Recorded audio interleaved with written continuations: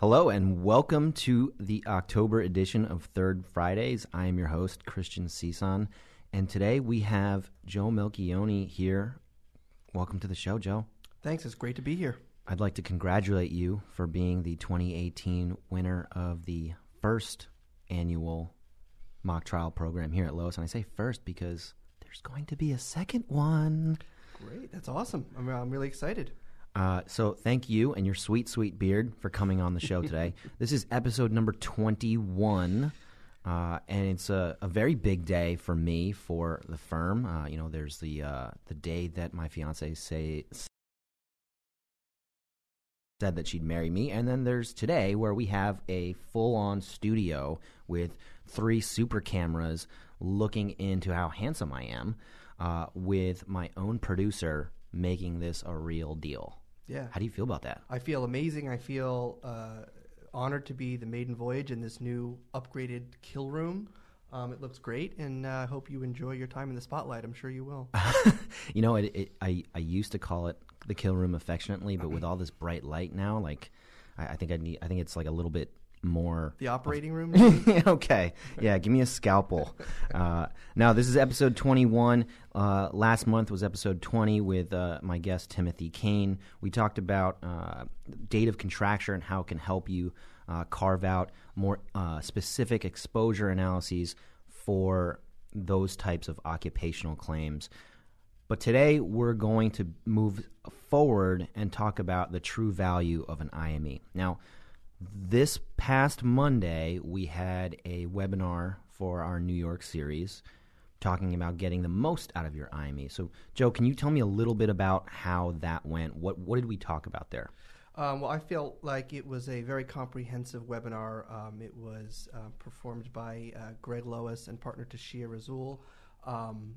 The most important things that I think they talked about, or the most important things that could be gleaned from that webinar, are best practices regarding IME, such as when is it important in the lifetime of a case or a claim to get an IME, what types of qualities to seek in an IME consultant, and what the statutes or particular rules are to adhere to, specifically with regard to compliance when obtaining those IMEs. So I felt like it was very informative and very comprehensive. Right. So let's take it to the next step there. We want to find out when is the first initial best time to get an IME. And the two of us had been talking about this going back and forth. I was thinking that in accordance with my defend from day one mantra, that day 31 would be a great day for an IME in an accepted claim where we have, relatively lost time or not, but in an accepted claim.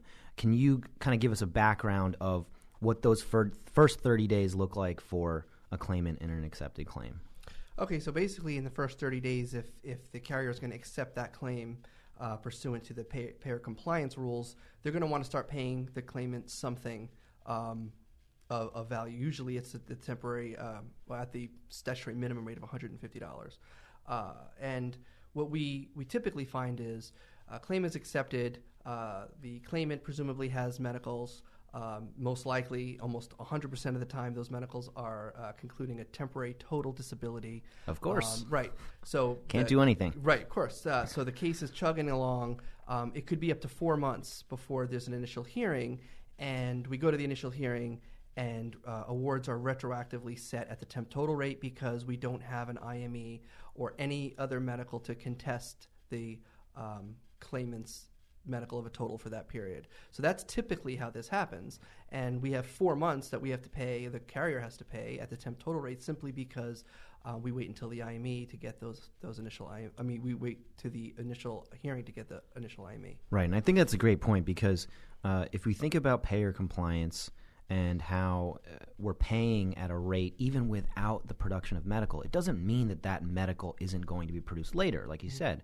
So it may not seem like such a big burden or really there really isn't an impetus to get an IME on day 31 when you're going through that process. But first of all, it doesn't mean that you can't cancel it when you get medical, right. But it also helps you for the life of the claim. And we're talking about causal relationship of additional sites. I mean, that's a huge problem for our clients down the road. You know, when you're talking about adding a knee or a shoulder in what was initially just a hand or a foot claim, anything to increase the value of the claim like that. We like initial records.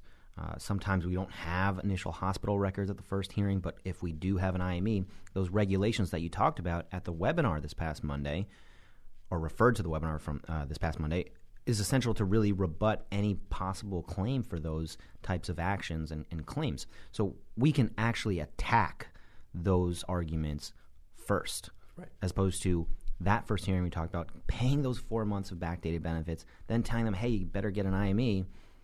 Then how long are we going to get the second hearing, right? I mean, we're talking about maybe another 2-3 months at the very minimum. So it's a good point to bring up in terms of where we're at the first hearing.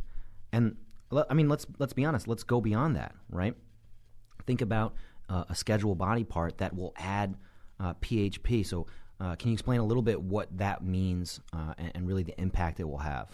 Okay, so for extremities, body parts that will be amenable to resolution through a scheduled loss of use, arms, legs, fingers, toes, those body parts, the claimant will be entitled to additional permanency benefit. It's called protracted healing. The statute, I think it's Workers' Compensation Law 15.3. Look at you. Specifies that Nice. Each of those particular body parts, there's a set number of weeks that if the claimant exceeds that number of weeks getting paid at the temp total rate, they are entitled at permanency to an additional benefit at the temp total rate for that amount of weeks. So I think what you're getting at is the sooner we can get claimants off that temp total rate, the greater chance that they will not exceed the statutory minimum for that body part, and we can minimize the risk of additional indemnity exposure at the end of the claim. Perfect. And, just to illustrate this point, Wow. I'm going to take Where out... can I get one of those? It's a handy-dandy Lois calendar. Everyone should have It's one. not like, maybe the New Year's coming up. Maybe someone nice to us will get them in the mail. Wow. Some lucky people. Look at all the stuff that's going on. Let's illustrate how Day 31 really, really a lot of information helps, in right? this calendar. Oh, this is October, okay? The 19th. A third Friday podcast is on the calendar. That's okay. This is exactly where we are today, right? Let's imagine an accident on October 1st, right? October 31st or maybe even November 1st would be a great day for an IME because, as you said, that cuts off total disability, assuming that the IME finds a partial, for 1 month. And then you don't have to deal with that kind of issue for the rest of the claim, barring surgery, barring, a future IME conceding total in the later rounds of a claim. And then you don't have to deal with that kind of bonus that you're talking about. Mm-hmm. So be sure to use these. You'll get 2019 ones in the mail very soon. I think there's something else that we need to bring up. I think that this also kind of goes with your whole defend from day one mantra.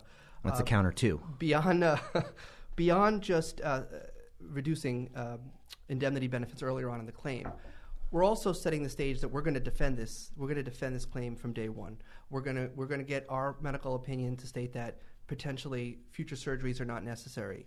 The claimant can return to work earlier with restrictions, which could potentially turn into light duty offer, something that the employer can use to create a light duty offer. There are many different ways in which getting an IME earlier in the life of a claim can benefit the carrier and can help with that defend from day one kind of mantra. That's a great point, right? I mean, how many times do we struggle with carving out a light duty offer because the claimant's doctor keeps him or her out of work for the 4 or 5 months leading up to the first hearing? We know that many employers have light duty and sedentary positions available to facilitate really what the workers' compensation system is designed to do, right? Compensate those who are injured, but help them return to work so that they can, earn a rightful living as they had intended to do prior to the accident. And getting that initial medical early stops that bleeding. I think another thing you mentioned was treatment, right? Think about the crazy timelines that MG2s and C4 auths put our clients in, where we have to get new medical within 30 days or less, depending on when they actually receive the form. Having that initial medical report from an IME doctor, a credible IME doctor, puts us in position to have a credible opinion as it relates to surgery, right? You know, we talk about going to that hearing and a judge saying to our faces, well, you didn't get an IME for 4 months. And we don't have a counter to that other than maybe requesting to cross-examine the treating doctor, parsing over the hospital records and comparing them to the comp shill that we'll find at 100%. And it's very important to have that in place when we go to the first hearing. Well, I also think what happens in my practice a lot, and I'm sure you've come up with this, is that we finally go to the first hearing. After the first hearing, the carrier will get that IME. We have to wait maybe 2 or 3 months to come back. And as we file the RFA to reduce benefits based upon the IME that found a moderate or a mild or maybe even a 0% ongoing disability, and what happens right before that hearing, a arthroscopy pops up or something, some surgery that would be pre-approved. And although we may still have a chance to litigate that, our chance of winning is severely diminished if that claimant has already had that surgery. And if it's deemed authorized, not only is the surgery going to be deemed authorized without conflicting medical, but then we're back paying, it basically neutralizes that IME. We're paying at the temp total rate, and we have to wait another 3 months to get that IME. That's a fantastic point, because that whole time after the first hearing, we're paying total, right? Correct. The CCP's at total. Then you talk about 5 months where the claimant may have been undergoing the conservative treatment, anti-inflammatories, physical therapy, chiropractic care that would lead a normal surgery to be pre-authorized by the guidelines. The provider can then go perform the surgery and then rebut the IME that was scheduled after the first hearing anyway. And we're back at square one. So, and that case is an automatic PHP. Automatic bonus at permanency, because there's going to be so many months that have gone by awarded at total without any opportunity to reduce. So getting that IME on day 31 actually helps that scenario greatly. I think that's a great point. Thanks. Okay, so now let's move the claim to permanency, right? We talked a little bit about protracted healing period, but I want to talk a little bit about loss of wage earning capacity and those non-schedule claims that eventually become classified because the claimant doesn't go to work, return to work. When we get a file from a client, one of the biggest things that they ask us to do is to perform an initial evaluation of the future exposure of the claim, right? How often would you say we get files where we only have the treating medical?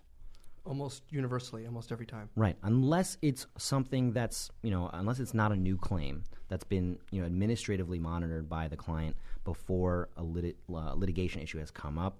Most of the time we do get it with only treating medical in the file. But how much better can we evaluate a claim with an IME report in there, and how much better than that can we evaluate a claim when the IME's 31 days after the accident, right? It's night and day, right? Because it's so important to have that credible opinion early, because now we're talking about everything contemporaneous to the accident. Right. And I think that using that gives us that low anchor. Otherwise, we basically have to make that recommendation from the outset, right? Right, and we have nothing to really base that opinion on, no medical to support that other than the claimant's medical, like and what we discussed earlier on today. That medical is going to be a worst-case scenario right from the starting line. So it's very difficult for us to be able to kind of predict exposure if we have only one side of the argument. If we have an IME earlier on, we can help kind of see where our side is starting, and we can also help to see if we can kind of head off at the past medical treatment and get those restrictions. So. And let's make a distinction, too. I mean, we're talking about accepted claims, right? Denied claims, we may not want to get the IME within 30, 31 days because we don't want to create PFME for the claimant. Correct. We don't want to concede sites just because the claimant complains of them and provides a history to the IME doctor that the IME doctor tacitly accepts. This is really for the accepted claim where you want to stop the bleeding, cut off exposure at the highest anchor level, and move forward. I think it's also important to make sure that when you're in those denied claims, right, you're still thinking about scheduling that IME, right?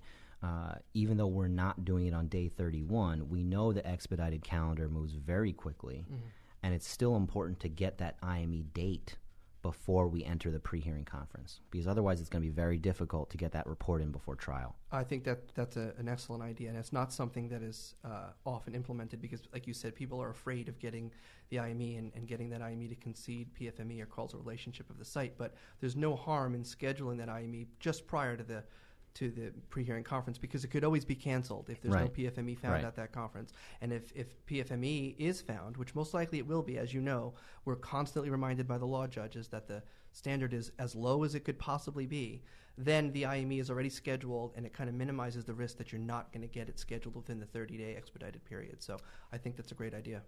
Well, Joe, I think we've covered it. I think that we've established that the true value of an IME is to defend from day one and get it on day 31. I want to thank you for coming on to the show, and I hope that the rest of our team here at Lois isn't afraid of you becoming a repeat champion at the 2019 second annual mock trial program. We'll have to just all stay tuned and see now, won't we? All right, thanks, Joe. Thank you very much for having me. Happy Third Friday, everybody.